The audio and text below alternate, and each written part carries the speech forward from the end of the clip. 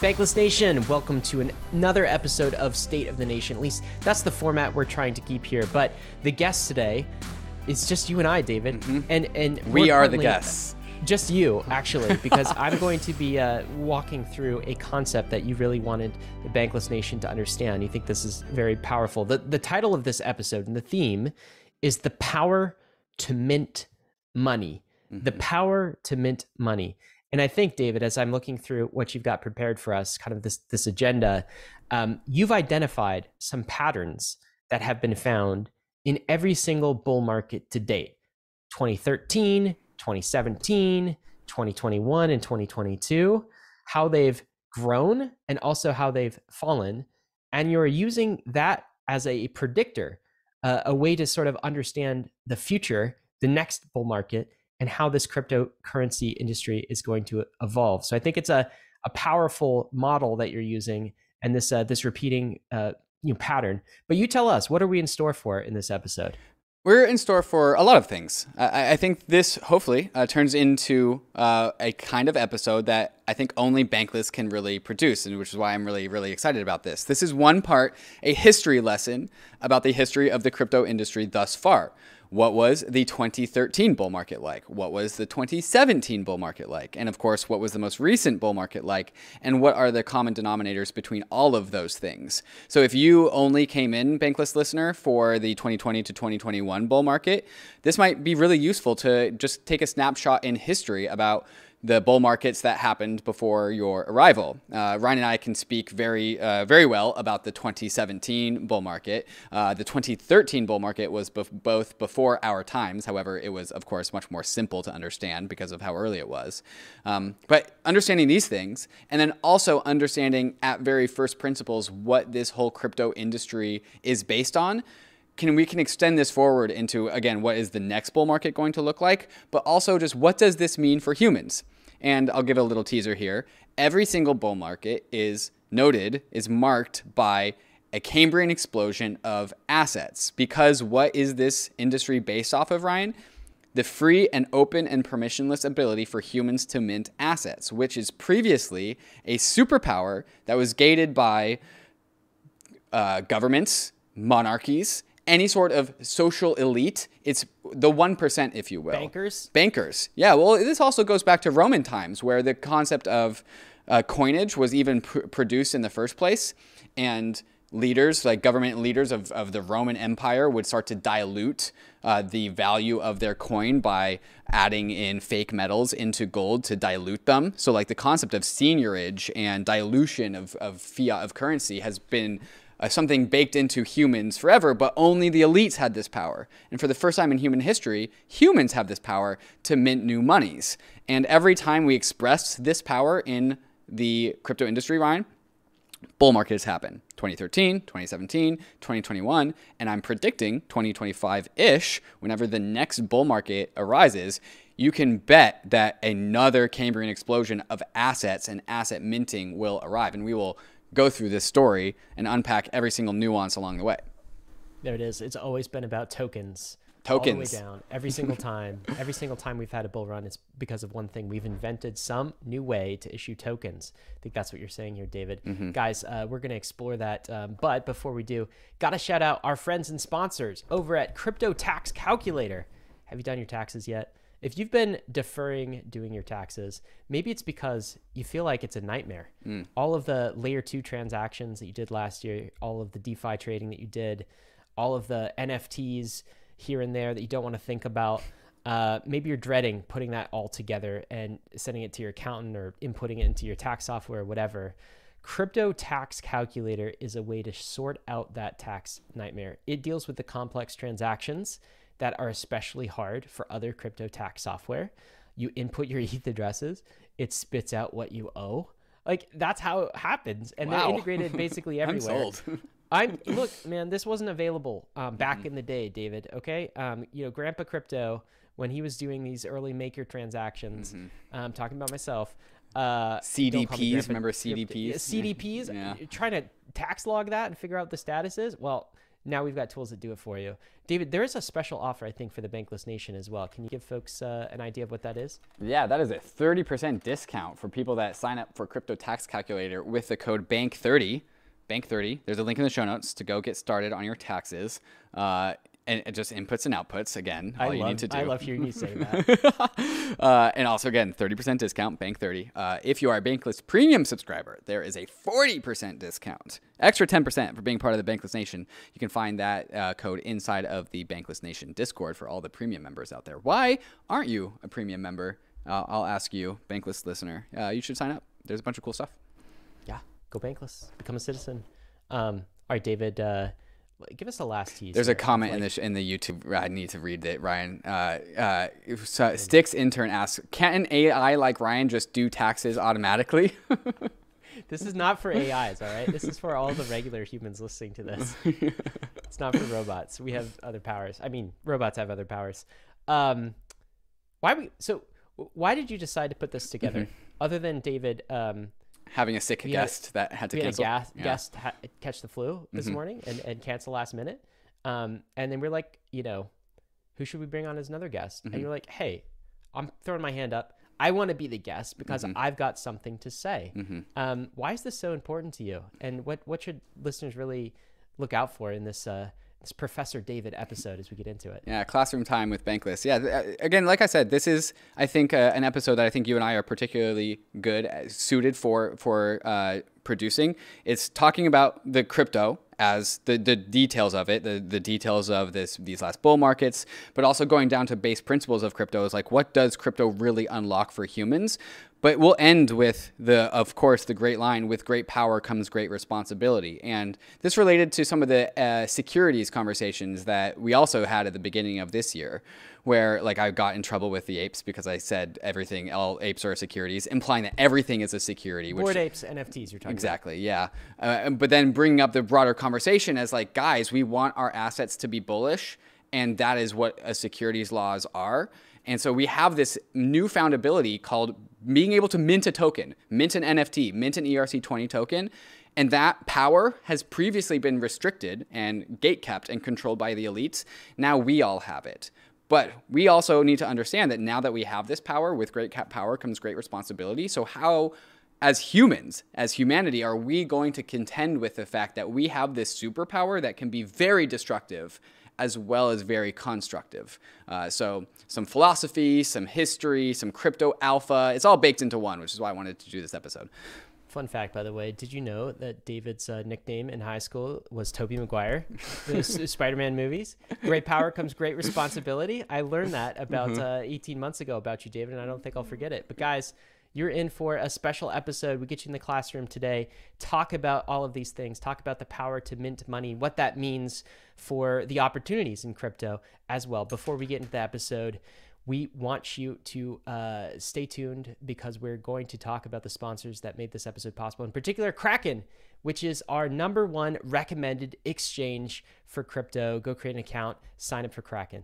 Kraken has been a leader in the crypto industry for the last 12 years. Dedicated to accelerating the global adoption of crypto, Kraken puts an emphasis on security, transparency, and client support, which is why over 9 million clients have come to love Kraken's products. Whether you're a beginner or a pro, the Kraken UX is simple, intuitive, and frictionless, making the Kraken app a great place for all to get involved and learn about crypto. For those with experience, the redesigned Kraken Pro app and web experience is completely customizable to your trading needs, integrating key trading features into one seamless interface. Kraken has a 24/7, 365 client support team that is globally recognized. Kraken support is available wherever, whenever you need them, by phone, chat, or email. And for all of you NFTers out there, the brand new Kraken NFT beta platform gives you the best NFT trading experience possible. Rarity rankings, no gas fees, and the ability to buy an NFT straight with cash. Does your crypto exchange prioritize its customers the way that Kraken does? And if not, sign up with Kraken at kraken.com/bankless. How many total airdrops have you gotten? This last bull market had a ton of them. Did you get them all? Maybe you missed one. So here's what you should do. Go to Earnify and plug in your Ethereum wallet, and Earnify will tell you if you have any unclaimed airdrops that you can get. And it also does POAPs and mintable NFTs. Any kind of money that your wallet can claim, Earnify will tell you about it. And you should probably do it now because some airdrops expire. And if you sign up for Earnify, they'll email you anytime one of your wallets has a new airdrop for it to make sure that you never lose an airdrop ever again. You can also upgrade to Earnify Premium to unlock access to airdrops that are beyond the basics and are able to set reminders for more wallets. And for just under $21 a month, it probably pays for itself with just one airdrop. So plug in your wallets at Earnify and see what you get. That's EARNI.FI. And make sure you never lose another airdrop. All right, David, let's dig into this. I think the first question we have to establish and set the context for is this question of money. What is money?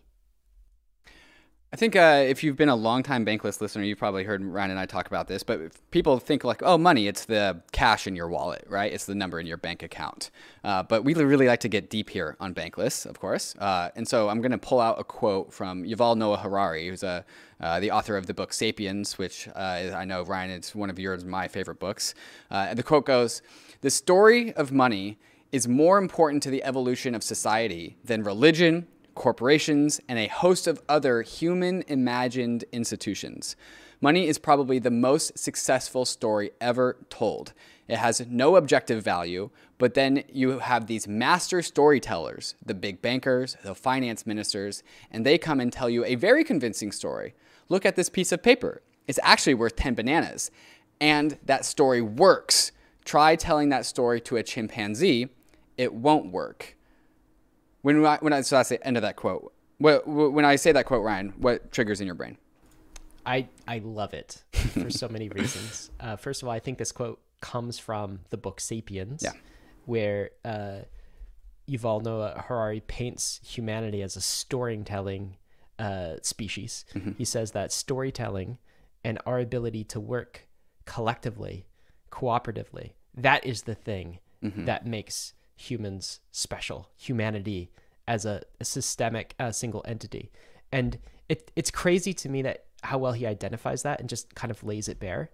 He calls it the story of money, right? And another word for story that we might use is in crypto is meme, right? The meme of money, the narrative of money, because what actually is money other than a story, other than a meme, other than some shared belief that we all collectively reach consensus on, that this particular piece of paper or these digits in a bank account somewhere has value.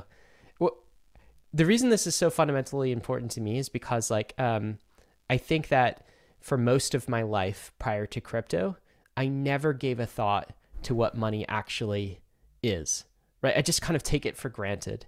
I never kind of considered that it takes a collective group of humans all thinking the same thing about money for a money to actually manifest. And if suddenly we all stop viewing a certain piece of paper or a certain denominated digit as money, then it ceases to be money. It's so weird, this ability to kind of manufacture something from nothing through shared cooperation and shared coordination. But that's exactly what we do with things like money. There are other institutions like this, of course, he talks about the LLC, the corporation. These are also shared stories, figments of our imagination. But money is perhaps the most powerful because it is underneath all of the other things. So that's what I think of when I hear this quote. Yeah, and I think that's really great context. And we're going to start to apply some of these thoughts about storytelling behind money because it's not constrained to just money, actually. Like, think about Tesla stock. Great story behind Tesla stock, and perhaps that's why the valuation on Tesla has been so high.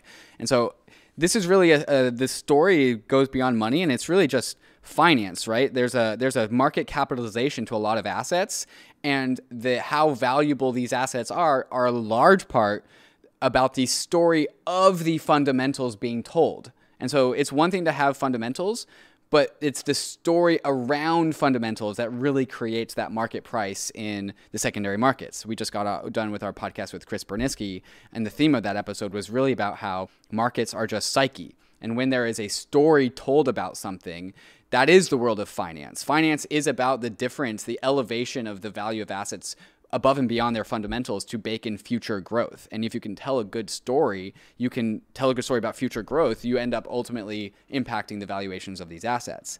And so I want to pause there too, right? On this idea of like somebody's thinking in their back of their mind is going to throw their hands up at this point in time. And they'll say, but David, I went to business school. Okay. I got my MBA and they told us how to value companies, right? It's discounted cash, the net present value of discounted future cash flows, right? So it's DCF model, discounted cash flows. You model that over time and you get the value. Just because things trade off of their fundamental value, doesn't mean that like they have fundamental value. The fundamental value is driven by, as I was taught in business school, discounted net present value of discounted future cash flows, basically, right? Even that though, pause and think for a second. Even that model itself, discounted value of future cash flow, that is a story, right? It's just a story that we all reach consensus on sometime between like the 1940s and 1970s, and it's a story that become so popular it was put into business school textbooks and how to value a company and baked into our psyche. But it's still a story, right? And it's a good story, and it's perhaps the correct story, as in it is the correct way to value an asset, but it is a story nonetheless. You can never escape it being a story. It's only correct if we all agree it's correct. Right. We could all decide to say, no, actually, profit doesn't matter anymore. It's all about growth. It's all about revenue. And you kind of change the way you fundamentally value. You just change the story and then you change the valuation of every company. In fact, I think somewhat that's what sort of happened with stocks and other assets for the last 10 years. So just even when you think there's not a story is the point, there's still a story behind the value. That is assets. The story. Yeah. And so this brings us to the question, all right, what is crypto doing? It's doing a lot of things, distributed systems, solving the Byzantine generals problem. I think in the context of this episode, I'll make the claim that crypto is shattering the current story of money. And the current story of money is a paradigm of fiat currencies and largely just the US dollar. If you look at the market cap of all fiat currencies, the story of fiat currencies is really the story of the US dollar, especially when a lot of fiat currencies are just based around the Fed, basically.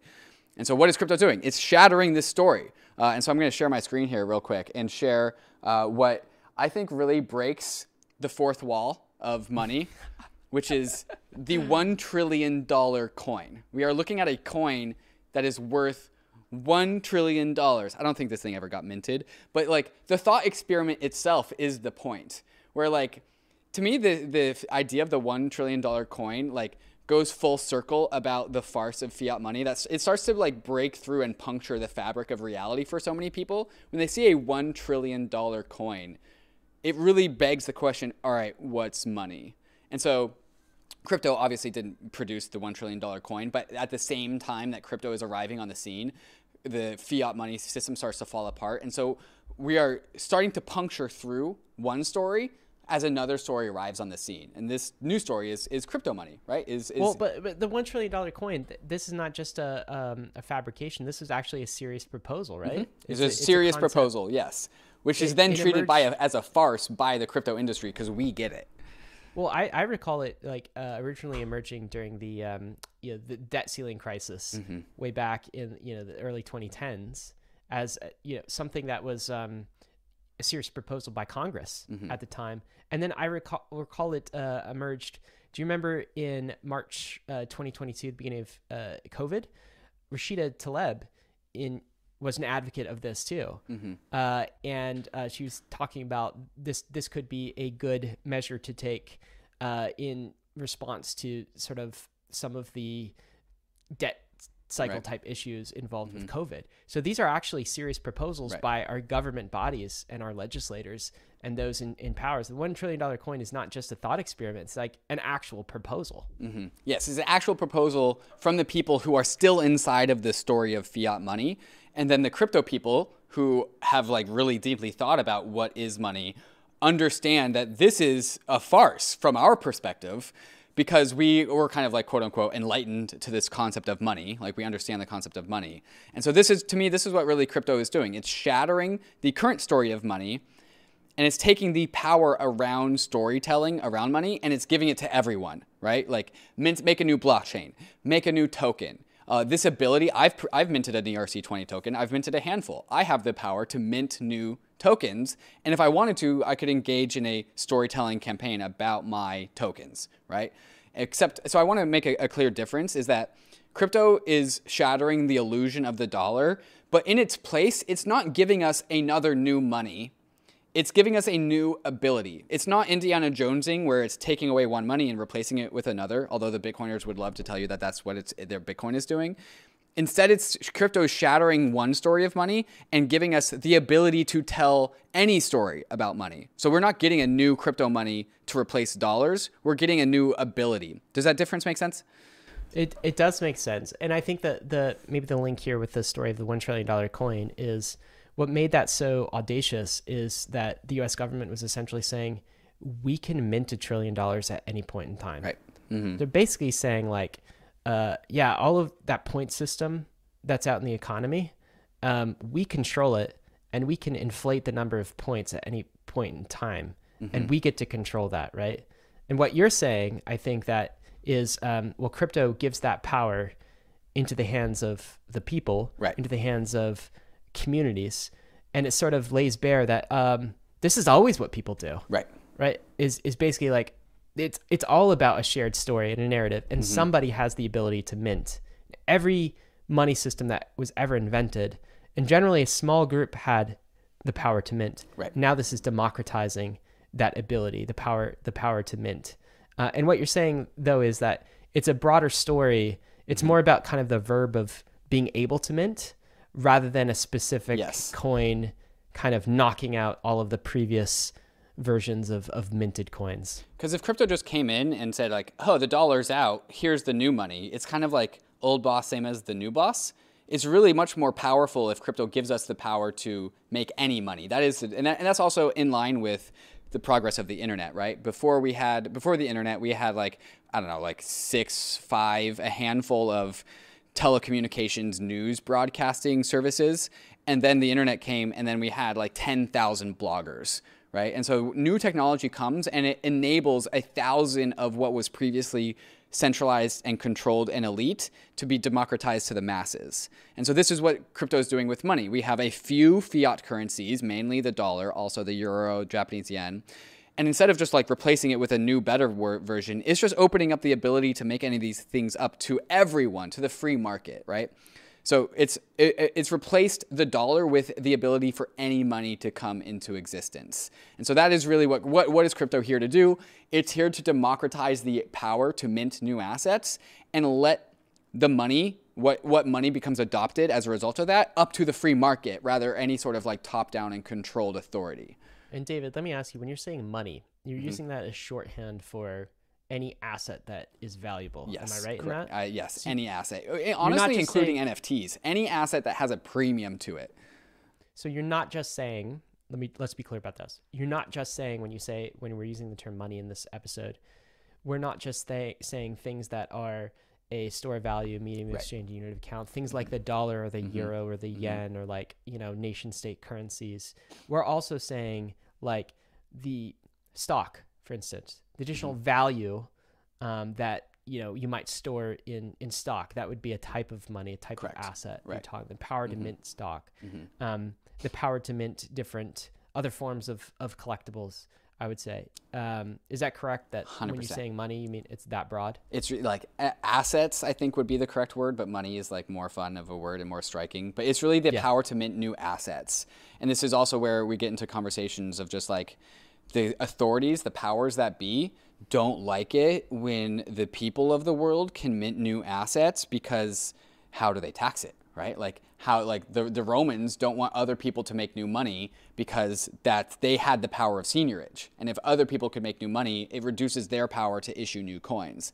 And so like the powers that be, one of the core ways that the powers that be of whatever organizational system that has come throughout history, one of the ways that they maintain power is they maintain control over the asset printer, the money printer, the ability to mint new assets. And so now that we have that power, we have experienced 3 bull markets. And this is what the subject of the rest of this episode is going to be, is like, what do humans do when we have this power? Like, what is our behavior when we are expressing this new power that we have, which is the ability to mint new assets?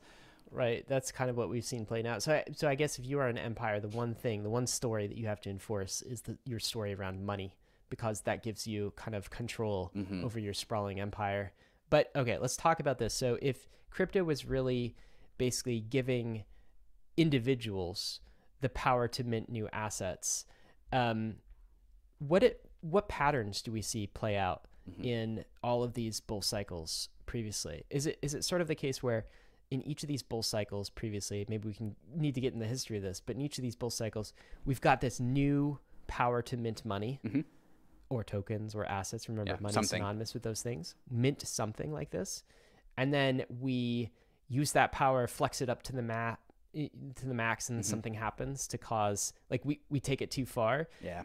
Tell us about how we've like used the power to mint new assets in crypto historically. Yeah. So looking back at the bull markets that we're going to dive into every individual bull market, just to explore and unpack each one. We'll do an autopsy of every single bull market. The patterns I've identified is that first, there's a trigger, something new happens, something net new, brand new onto the scene. And second, as a result of that, a Cambrian explosion happens because of this new thing that we've unlocked. This new reason to mint money, this new kind of money that we're printing in the crypto world. So a Cambrian explosion happens. That's phase 2. Phase 3 is corruption sets in. Grifters come because all of this money, this new money printing is happening all over the place, and people are trying to get their hands on it. And then they overprint. They overprint, exactly. They overprint. They overissue. They're not responsible. And then as a result of that, a collapse happens, and that's phase 4. So trigger, Cambrian explosion, corruption, collapse. These are the 4 phases I've identified in every single bull market. Do you know what's funny about this? This almost reminds me of Ray Dalio's idea of long-term debt cycles. Oh, really? Across kind of nation states and empires. Well, it basically plays out like this. There's some sort of like trigger for the U.S., in Bretton Woods. It was the end of World War II, dominant power. That was kind of the trigger. And then you get Cambrian explosion of the U.S. economy and the dollar. It's everywhere. It now becomes the petrodollar. It dominates the medium of exchange and unit of account all around the world. 70% of all value is traded in dollars at this point in time. Then you see corruption starting to set in. We could just mint this. We can make new money. Can't we? This is interesting. Well, these are seeds of the corruption. And then later, this is Dalio's prediction. At some point, all of these empires that create and harness money as part of their empire, they collapse after the corruption sets in. They have to relieve all of this debt. So what's interesting is the pattern you establish for crypto actually happens over the, what is Dalio's cycles, 70-year periods of time. Sometimes empires go through a few of these cycles in hundreds of years type period of time. When crypto just happens real fast. Like every 4 years we do this. And we repeat it because we don't learn the lessons. Because, what is the common denominator between everything here? Humans. It's just us. We have the same behaviors. We have the same DNA. We have the same brains. It doesn't matter what cycle it's on. The fact that humans, all financial markets are ultimately based on human collective brain power, means that these same patterns are going to happen again and again and again, which is why we want to teach this lesson to the Bankless Nation, because this is going to happen again. We're going to do this again. Next bull market, it will play out just like this, I promise you, to a T. Are you ready to get into 2013? Yeah, take us back to 2013. Okay, so Ryan, did you know in 2013, this is the earliest, I'm sharing my screen here, I'm the earliest snapshot of CoinMarketCap. We can't even use CoinGecko because CoinGecko came after CoinMarketCap. The earliest snapshot CoinMarketCap goes back to is the 5th of May, 2013, where there is a whopping 10 crypto assets listed. Bitcoin, Litecoin, Namecoin, Peercoin, Feathercoin, Frycoin, Terracoin, Devcoin, Novacoin, Minacoin. Yeah, Frycoin. Yeah. It's actually crazy that 20% of these tokens are actually still around, Bitcoin and Litecoin. All the other ones have largely gone to zero. Of the top 10. Right. Well, let's throw out these market caps. So Bitcoin. $1.3 billion. Wow. In the Litecoin price at the time?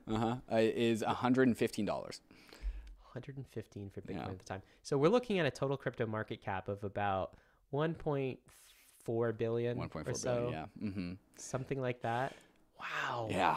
Okay, so this is the state of where things are in 2013. Bitcoin had been around for 4 years now, 3.5 years now. We're kind of into already this growing energy around Bitcoin price. Litecoin was created in 2011, and Litecoin was just a fork of Bitcoin with very minute like parameters changed. Like they made the blocks faster. They did use a different hashing algorithm. Largely the same thing as Bitcoin. It's really just the same thing as Bitcoin. Just But with there was a different meme, right? There was a meme. Bitcoin is gold. Litecoin is silver. And Litecoin is silver. Of Right? course. Of course. You gotta have it silver and gold. And so like the funny thing is like I think this will take too long to do, but if you like skip forward in the weeks, you'll kind of just see this. Look, I fast forward 2 more weeks. There's already 4 more coins. BBQ coin, if you will, and then you can just see these prices like play out over time.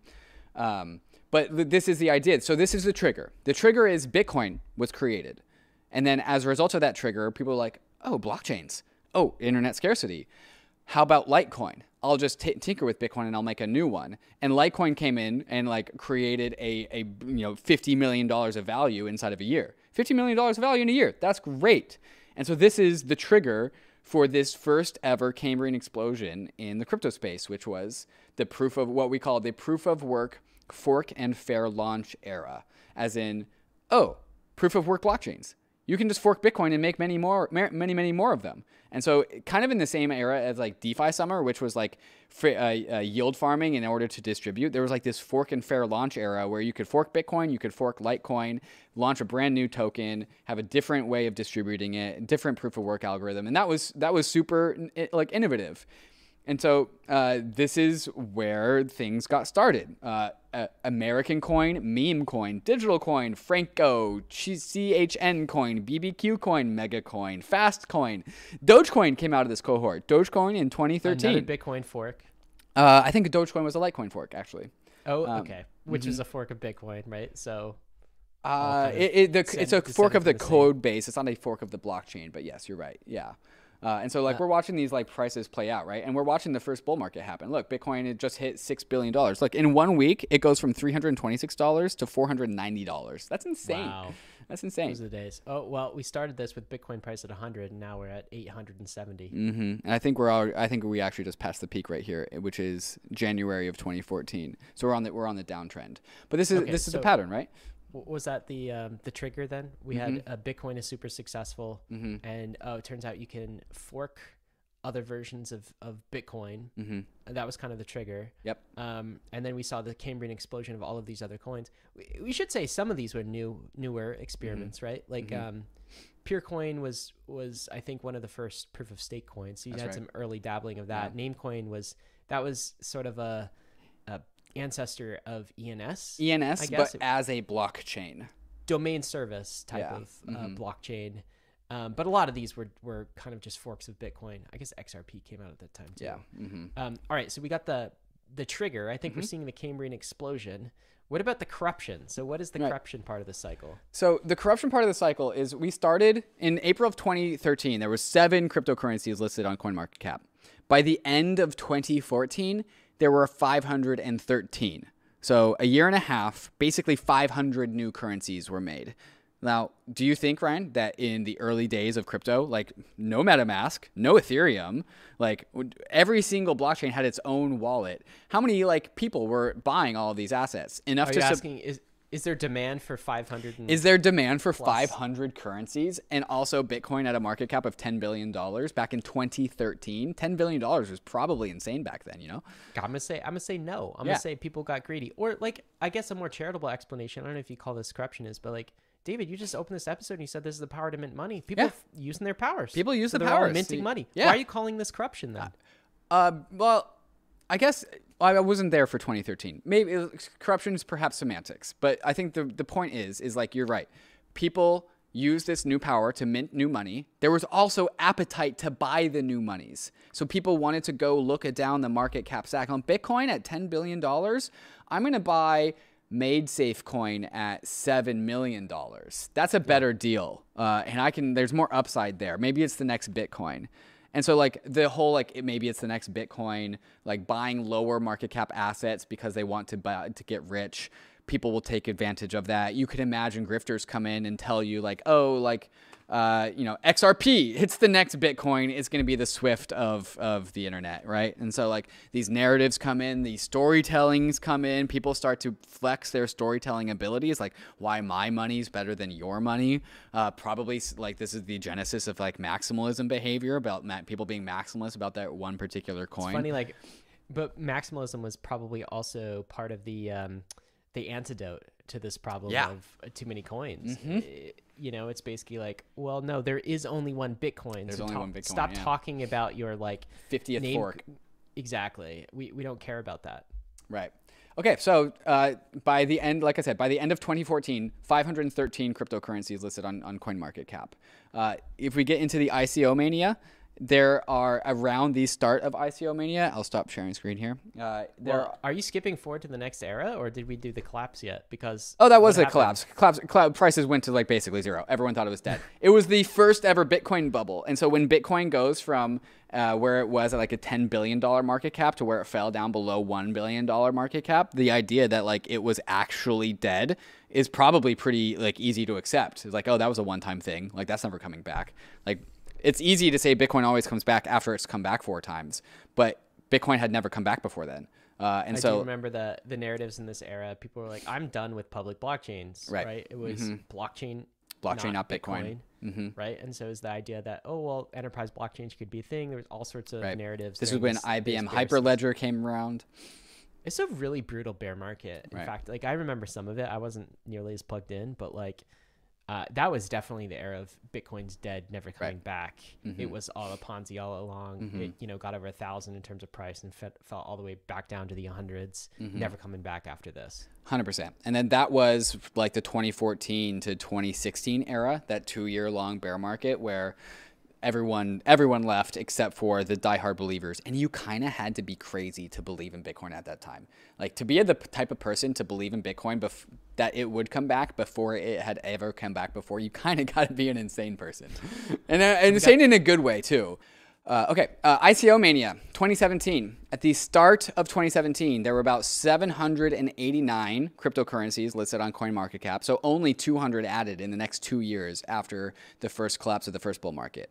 By the end of 2018, Ryan, at the culmination of the ICO mania, there would ultimately become over 200 or 2,000 cryptocurrencies. So 789 to over 2,000.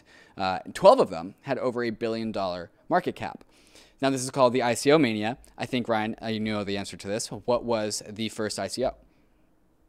The very first, that would be Augur. Very first ICO. Right? Augur was the very first ICO Ethereum for a token. Yeah, Ethereum was the first ICO. Yeah. I think that's true. Yeah. So Ethereum, the first ever ICO. There may have been very smaller ICOs. I don't know. But it's the first one that gets referred to anyway. Yes. Yeah, I think there was some on Mastercoin, but it was the first big one. It was the first ICO of like a public blockchain that was a very big deal. And this ICO was done in 2014. Ethereum raised something like $17 million, $25 million. It ICO'd at inception. It was born into sin, as Bitcoin maximalists might say. Exactly. The pre-mine, 70% pre-mine. So Ethereum raised an ICO, very successful, immediately had a positive return on investment as soon as the blockchain was up and running. And then later in 2015, there was this ICO called Augur. Augur was a prediction market. It was the first ICO for an ERC20 token on top of Ethereum. This was a project spun up by Joey Krug, who's now at Pantera. I remember being very excited about Augur.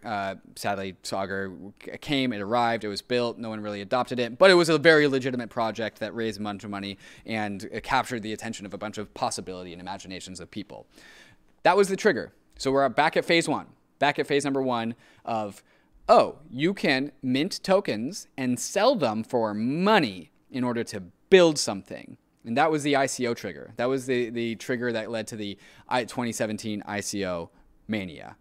And this is the first time I think we started calling these things tokens more than cryptocurrencies. Yes, that's right. The 2013 sort of era was, we called all of these things still cryptocurrencies. But in the ICO mania, that 2014, 2015, we started calling the things, at least on top of Ethereum, not cryptocurrencies but tokens. And Augur was the first, I suppose, ICO for a token. And as you could imagine, people realize, oh, I can solicit for investment. They probably weren't using these words because this is words that'll trigger nation state laws. But like, I can advertise this project that I'm going to build and then sell a token and then promise that I'm going to build that thing. And then maybe I will, maybe I won't. I think you could imagine how this would trigger a bunch of just, grifters and short-termers who don't really care about the project that they purport to want to build, but millions of dollars started to flow into these ICOs, and this started to snowball. This started to become mimetic. It's like, oh, that token just raised $100 million, and all they had to do was make a website and a web page. Like, I guess I will do that. And then we had a Cambrian explosion of ICOs. This is the paradigm I was born under, Ryan. I don't know if you came in a little bit, a little bit earlier. Yeah, so we had the trigger, which is Ethereum, the Cambrian explosion of these ICOs, and then you're starting to point to like the corruption, which is everybody's doing an ICO then. And I remember those days, David, in 2017. All you needed was a white paper. Yes, that was the joke. Like, you said a website, and like, yeah, that's true for the minting function, but like the business plan was just this esoteric white paper. Right. And in fact, like that was I don't know, the main question people ask is like, can I read your white paper? Right. Right. But these ICOs were doing quite well. Oh yeah. In terms of like the amount that they were raising, but also the values of these tokens post token launch. So products hadn't necessarily been launched, but tokens were definitely launched, and they were also pumping in price. Yeah, that's exactly right.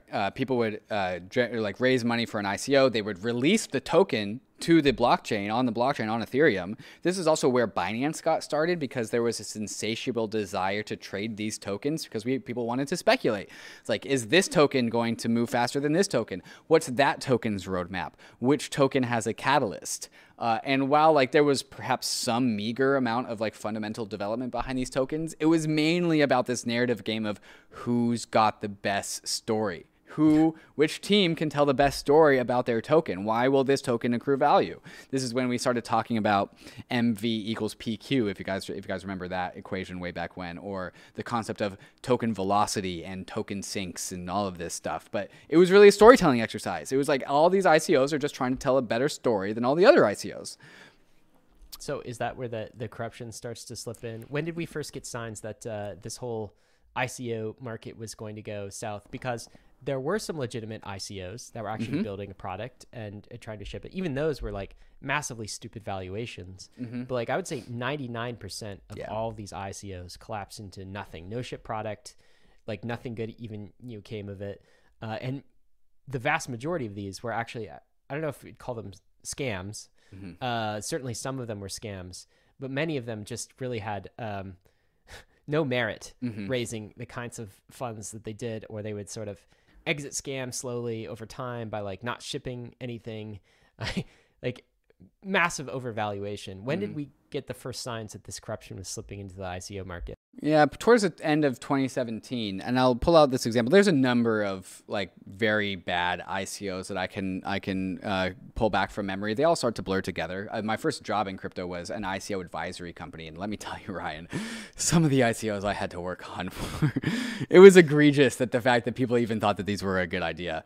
But I'll draw attention to this one ICO, which was done as a farce, and this was called an ICO called Useless Ethereum Token. It was labeled as the world's first 100% honest Ethereum ICO. And the tagline is, you're going to give some random person money on the internet, and they're going to take it and buy stuff with it, probably electronics, let's be honest, maybe even a big screen TV. Seriously, don't buy these tokens. So this is uetoken.com. I'm so happy that this website is still up and running. But this was basically a website saying, hey, I'm doing an ICO. My token that I'm building is called Useless Ethereum Token. I'm not going to do anything with it. These are the sale terms. I'm going to take your money and I'm going to buy stuff for me. And also, don't buy this token because I'm not going to do anything with it. I love this FAQ. Wait, is this a joke? Is it a scam? Neither. This is real, and it's 100% transparent. You're literally giving your money to someone on the internet and getting completely useless tokens in return. Obvious satire, but somehow I've got to say probably this token pumped. Is that the story here? Yeah. So how much money do you think this token raised? At the time, so 2017, I bet it did a $10 million raise. It did about $1 million raise. This was the last snapshot I could get, and then I had to look in the chain to actually get some numbers. I think it did something like $600,000 It raised $600,000, which Okay, is for nothing. at this point, $600,000 is actually a tiny raise in this day of time. Like, Yeah. the Telegram raised $1 billion ICO. The TON token, Telegram, the app that we all know and use, $1 billion. Like, there were $1 billion like ICOs like left and right towards the end of this thing. The crazy thing is, Ryan, the useless Ethereum token raised $600,000. When the token went to trade, it pumped. It went up. Investors in the useless Ethereum token made money because the token went to a secondary market and people bought it on the secondary market. This is in ETH terms. Yes. Yes. And so this is in August of 2017. And so we still had a good number of like 4 months left in this bull market where Ether went from $600 to $1,400. This is why people would do this. People would issue a token and the token would go up. And so people would keep on issuing tokens because every time people would issue tokens, the price would go up. It was free money. Money was flying left and right. I think probably everyone listening can imagine this didn't end well. In fact, most of you know kind of your history of 2017 and it didn't end well. And this is what you're calling corruption. I can't help but think that this is corruption in some cases. In other cases, it's just bubble behavior. Mm-hmm. You might call this corruption and bubble, like corruption and exuberance or something like this. Like the maker behind that token, literally, it was satire, right? Right. It's like, thank you for your donation. I'm buying a TV. Yeah, I don't necessarily, I wouldn't label that as like corruption. Right. He's just like, if you want to give me money, go ahead. Here's my donation address. And yet it's still pumped. So corruption and bubble behavior is really what happens here. But then what happened next, I guess, with the 2017 market? It was the collapse. 2018 was just like 2022. It was crypto markets peaked in December of 2017. It was down for 12 months in a row to when we bottomed in like December of 2018. So the collapse happened. People got overextended. ICOs got extremely fraudulent, extremely scammy. I literally, Ryan, worked on a token. This was when I started to get disillusioned by crypto. It was called Pet Community, pet data on the blockchain. You would wear like a Fitbit, but a collar for your dog, and it would register data about your dog's health, and it would put it on the blockchain. I shit you not, I had to work on that project. Wow. Move to earn for pets? Sure. Or this was healthcare data. Yeah. I somehow feel like that could have been successful with different framing in 2021 and 2022 as well. I don't know, man. There was FastPass, so autonomous cars could use FastPass to pay other autonomous cars to have them move out of the way, so the autonomous car could drive through in FastPass like Disneyland. Spot token. Spot was you can sell your garage initially for like parking spaces, but then the idea was that Spot token would be just like the land. It would just be land. And people loved this story. It was a good story. Do you know what's funny about this era? I remember it's like, so there's all these stupid, crazy ICOs, but then there was also like a big exuberant market around layer one alternatives, so Ethereum alternatives, right? Mm-hmm. So that's when it started. It's basically like, yeah, if Ethereum can launch all these tokens, well then why don't we launch another Ethereum that can launch a bunch of other tokens, right? Right. And so I remember it was Neo, which was the China of Ethereum. China. Yes, Ethereum of China. Yeah. Mm-hmm. There was. Do you remember Dragon Chain? Yes, I remember Dragon Chain. Dragon Chain was like somehow there was this super nebulous, never confirmed connection to like Disney. Maybe it was some like former Disney employee. It was a wink connection. Yeah. Yeah, and it was like people would announce they would say partnership with Amazon. Yes. We have a partnership with Amazon. What were they doing? Yes. They were using AWS to host their website, and they used an announcement that we're partnering with Amazon to facilitate our ICO. Do you remember the Omise Go guy who's like he took a skateboard and he took a picture of himself with a skateboard in front of like Google's office? Yeah. Or something, and then like tweeted this out. Partnership with Google. Yeah. It was like partnership with Google and like token. It was so stupid. Yeah. It worked, and that's why it happened. It's because the story was told and the market accepted the story at the time. Okay. All right. So this was all caused because of minting. The power to mint unleashes potential and also exuberant corruption, bubble behavior, and then eventual bust. Sort of the same thing that we saw in the 2013 phase. I guess we saw a repeat in the 2017. Are you here to tell us that 2020, the 2021 phase, or whenever year this kind of starts, 2020, I guess, to 2021, it's the exact same? I think you know the answer. First, before we get to 2020 to 2021, the 2017 and the ICOs was the triggering of the ire of the SEC. This is when Enter Player SEC came around. Jay Clayton, former agency chairman of the SEC, told a Senate in a hearing in February of 2018, I think, every ICO I've ever seen is a security. Because, Ryan, of course it was. It was a solicitation of investment. It was an investment contract. It was literally a smart contract that was an investment contract for tokens. So no shit, the SEC comes in. And this is when the nation state, going back to the original state opening statements of this podcast, nation states, the powers that be, don't want the many to have the ability to mint new assets, to mint new money, because that is their power. That is how they can maintain control. That's what they regulate. And that being outside of the regulatory apparatus is like threatening to them. That is kind of the nation states are evil sort of take. But sure. I think if you were a regulator, you would say, okay, but we're just. But you guys just said how fraudulent they were. Yeah, exactly. So like, what do you want us? People are asking us. The citizens of our country are asking us. The governors of our country, via means of Congress, and the president that you guys elected in your democracy is asking us to protect our citizens. And this is our freaking job. Like this. So 100%. You're scamming retail. If you weren't scamming retail with these mania pumps, then we wouldn't have to step in. We don't want to control you. We're just trying to do our jobs and protect our citizenry. Right. I think that would be their take on this. I think is that a wrong take? I think that's 100% fair take. That is their jobs.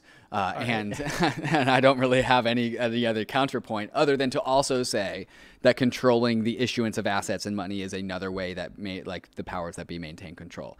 Sure. Ryan, I think it's time to get into DeFi Summer and NFT Mania 2020 to 2021.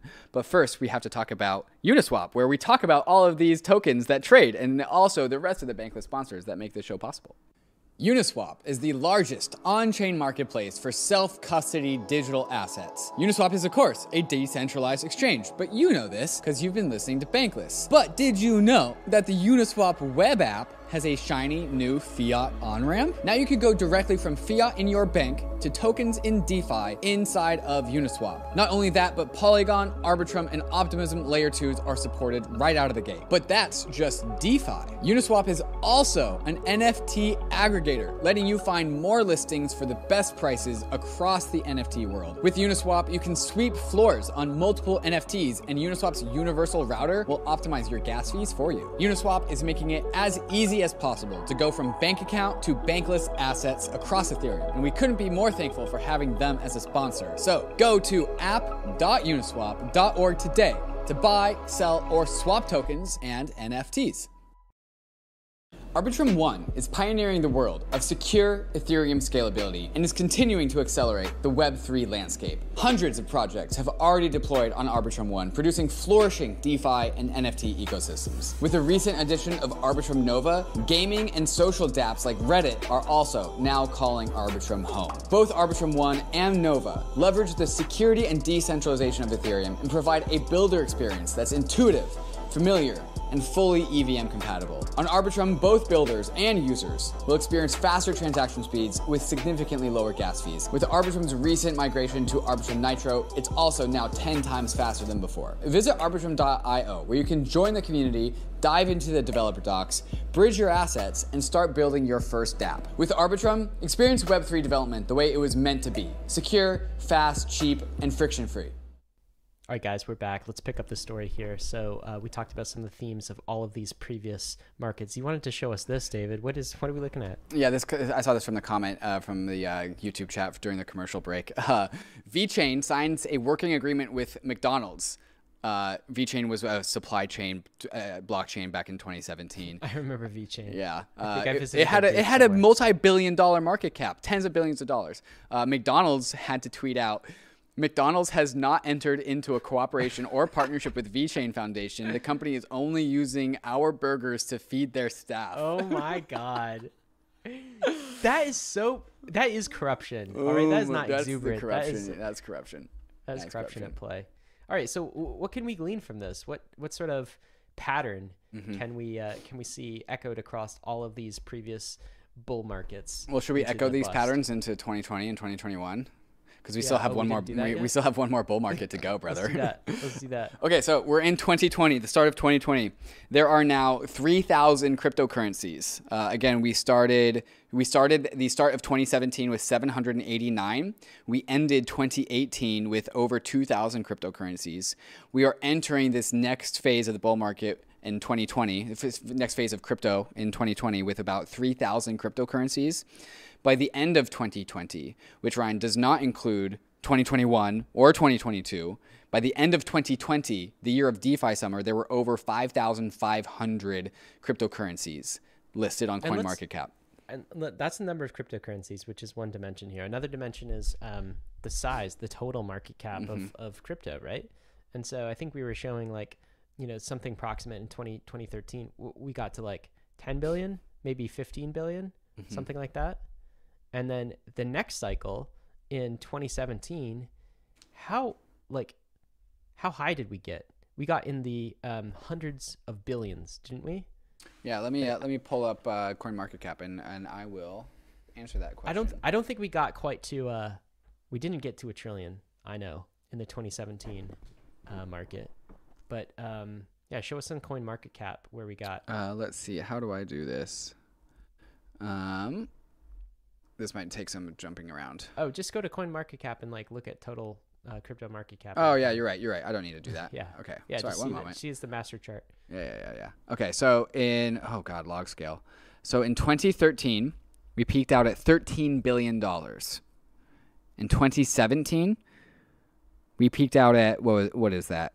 $500 billion, $570 billion. Oh, we almost got up to 1 trillion. We almost got up to 1 trillion.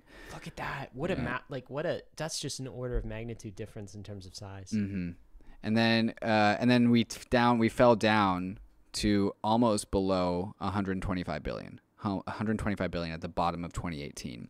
And then we got up to 3 trillion in this last bull market. Well, it's interesting. It's not nearly like the difference.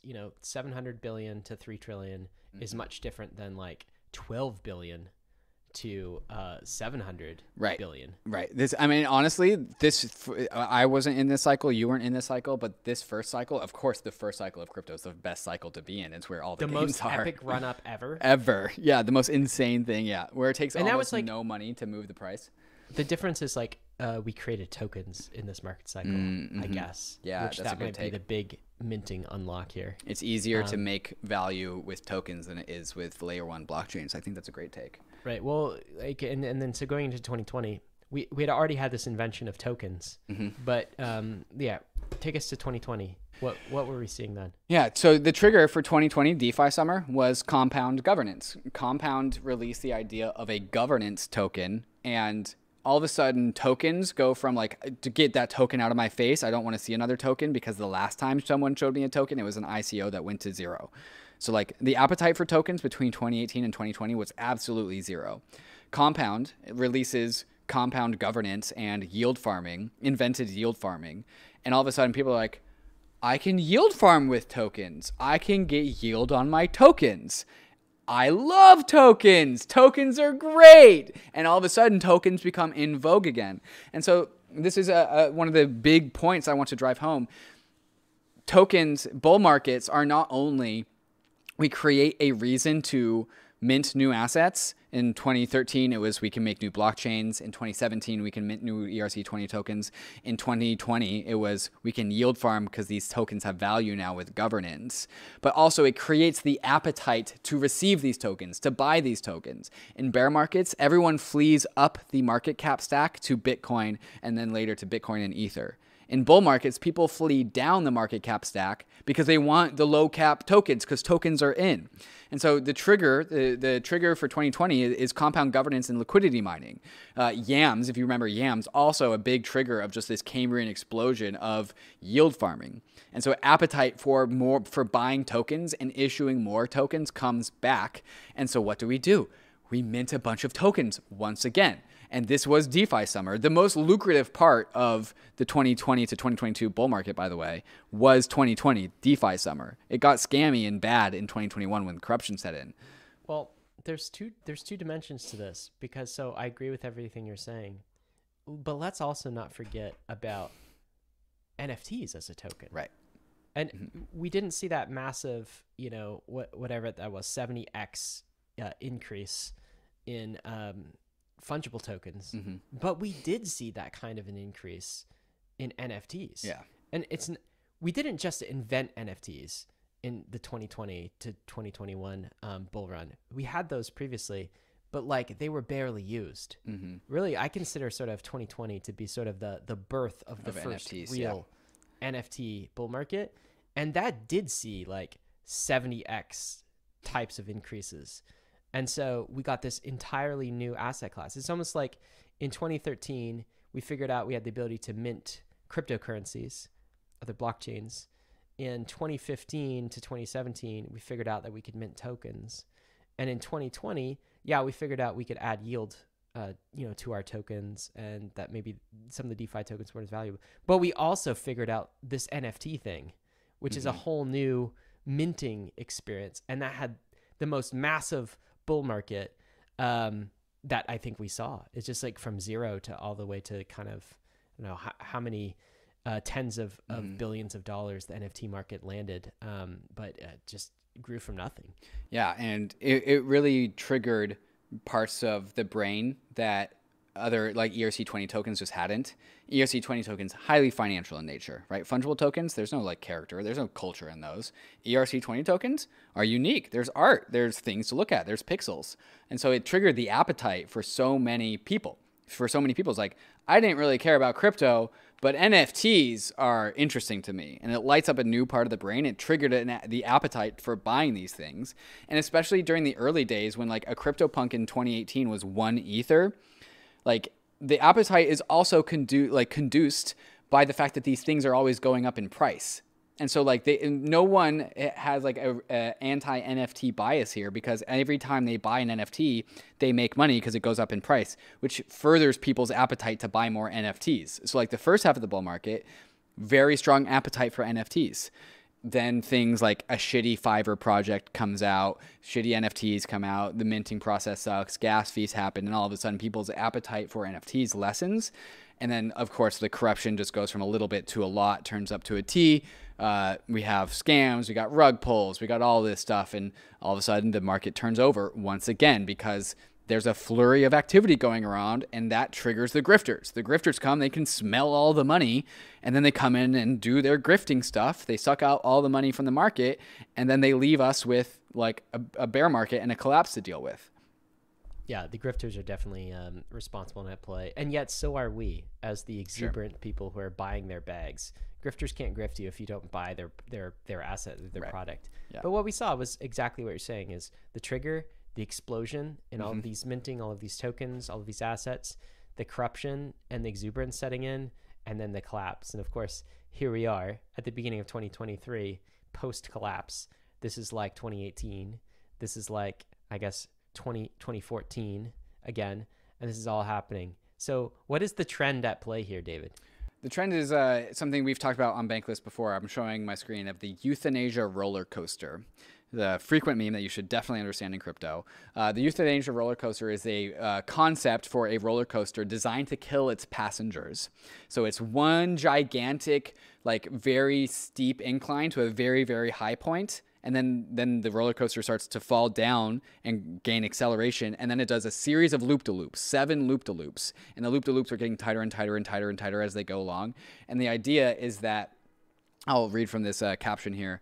The creator of this roller coaster wanted to create a way in that the roller coaster kills its passengers with elegance and euphoria. It is a ride to the death. It's a thought experiment. All right, yes. This does not exist. But it will kill you. It will kill you. Yes. Because you're sustaining G-forces for too long. So it's a ride to the death. The 7 loops or inversions put the human body under such stress that it causes the brain to be starved of oxygen, and the heart simply cannot push blood against the enormous G-forces. It's designed to kill you, but it's at least a fun death. kind of like a bull market, right? Like the longer you stay in the bull market, like the more loop-de-loops you're going around. But if you don't sell by the end of the bull market, you're going to get crushed, right? That's the lesson I took out of the Chris Bernitzky episode that we just did. So this is the pattern of every single bull market. It's a euthanasia roller coaster. Each of these loops are like tighter and kind of like, I guess worse, and sort of repeating fractals of the first. And that's why we see this massive quality difference between the first versions of the minting or that token and like the final versions of the minting of the token. You start with something that's so like very creative, something like a CryptoPunks, for example, and you end with some like Kevin. Do you remember that NFT? Yeah, like, the Pixelmon. The Pixelmon, yeah. It's just like people were minting NFTs from Fiverr contracts. Like where they would just be like, you know, design me these NFTs very quick and dirty. I mean, look at even like some of the Donald Trump NFTs like recently. It's like there's stock images, right, of his body, and stolen just, stock images. Very, very low effort token minting that is clearly not going to sustain into the long run. That's how these markets always end. All right, so. What is the takeaway around this? David, is the takeaway here that like, okay, minting is bad power, and this is why nation states were right all along and empires were right all along? Yeah, that's exactly what I believe. This is now the statist podcast.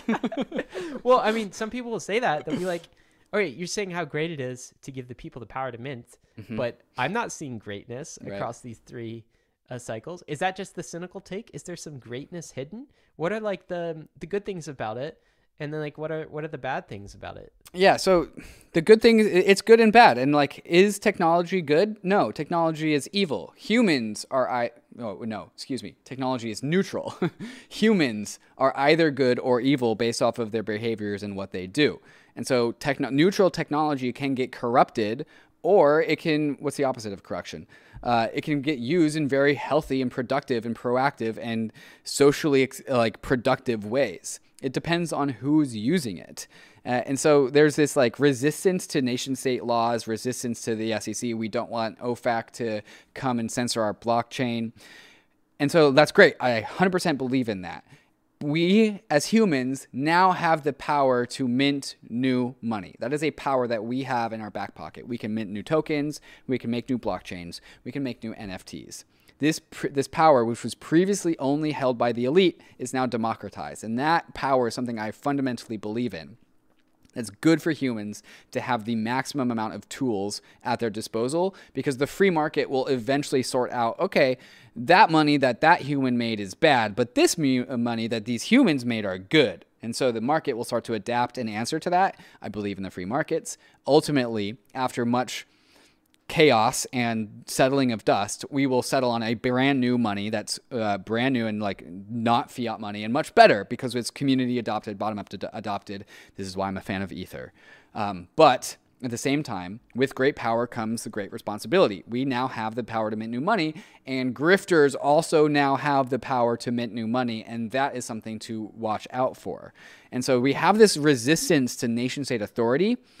But we have to remember, and this is why we did those securities episodes at the beginning of this year, to explore like securities laws date back, Ryan, to like 1200, back way, way, way long ago, like very early. And then they also adapted and grew because humans realized that if everyone has this power to mint assets, to make a company, make an LLC, whatever, some people will corrupt it. And so we came together as a society and bestowed the power of self-regulation unto a certain authority.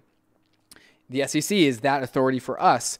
Perhaps you don't believe that the SEC is no longer a good faith actor, and they've also become corrupted. But the idea is that the need to self-regulate is bestowed upon us. And so this is my call to action for the crypto industry. We now have the power to mint new money. With great power comes great responsibility. If not the SEC, then who? Then us? What are we going to do about this new power that I believe is fundamentally good, but grifters can sneak in and corrupt it? how do we answer to this problem? How do we solve this problem of grifters coming in and corrupting every single bull market that will ever happen in crypto? Because if we want the super cycle to ever happen, Ryan, it's going to be because we figured out how to self-regulate and keep grifters out and allowed for sustainable and real fundamentals-based asset minting to come about. So that's my call to action. That's why I wanted to do this show. If we want to resist like 3-letter agency control over our industry, we need to self-regulate ourselves. We need to do something, and I don't know what that is, but that is my call to action for the Bankless Nation. Well, I think that's a good take, and I think doing that will obviously alleviate some of the pain, and hopefully, listener, once you understand how these market cycles work, you'll understand the next one, because look, guys, it's going to play out the exact same way. The exact same way. All right, so there's going to be some trigger in the future, but maybe it starts in 2023, 2024.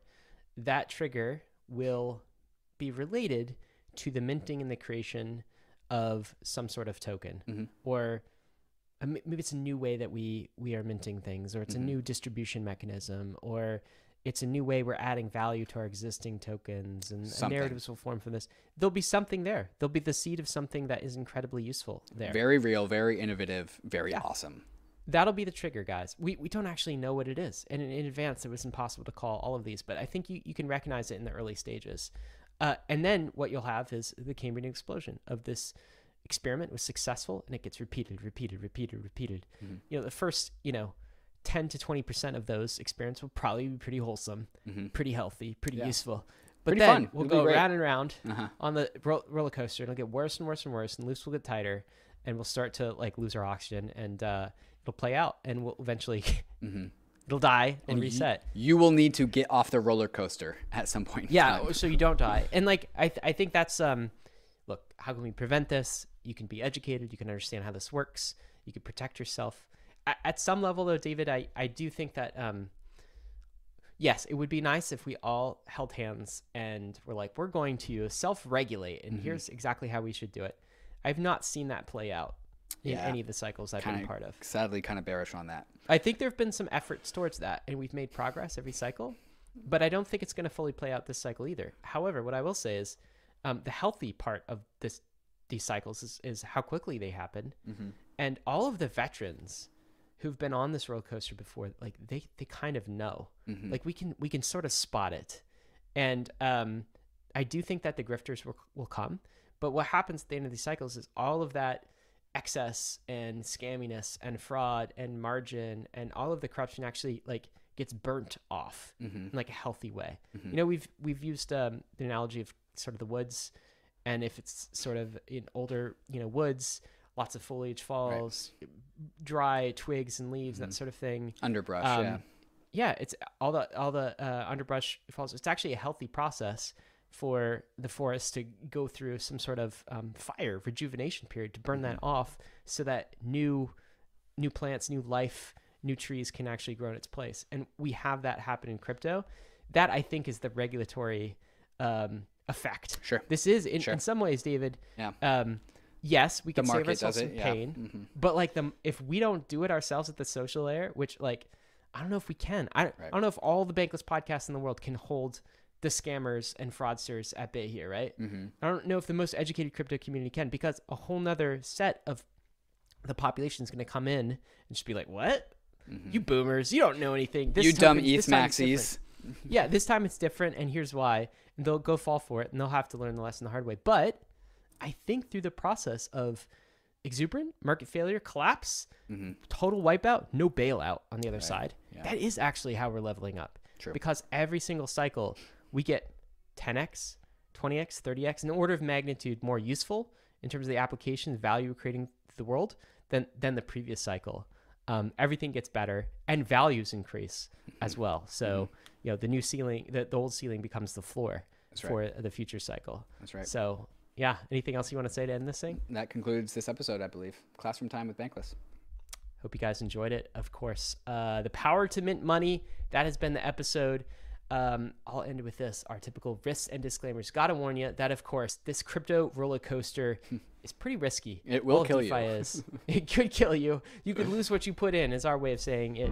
But we are headed west. This is a frontier. It's not for everyone, but we're glad you're with us on the Bankless journey. Thanks a lot.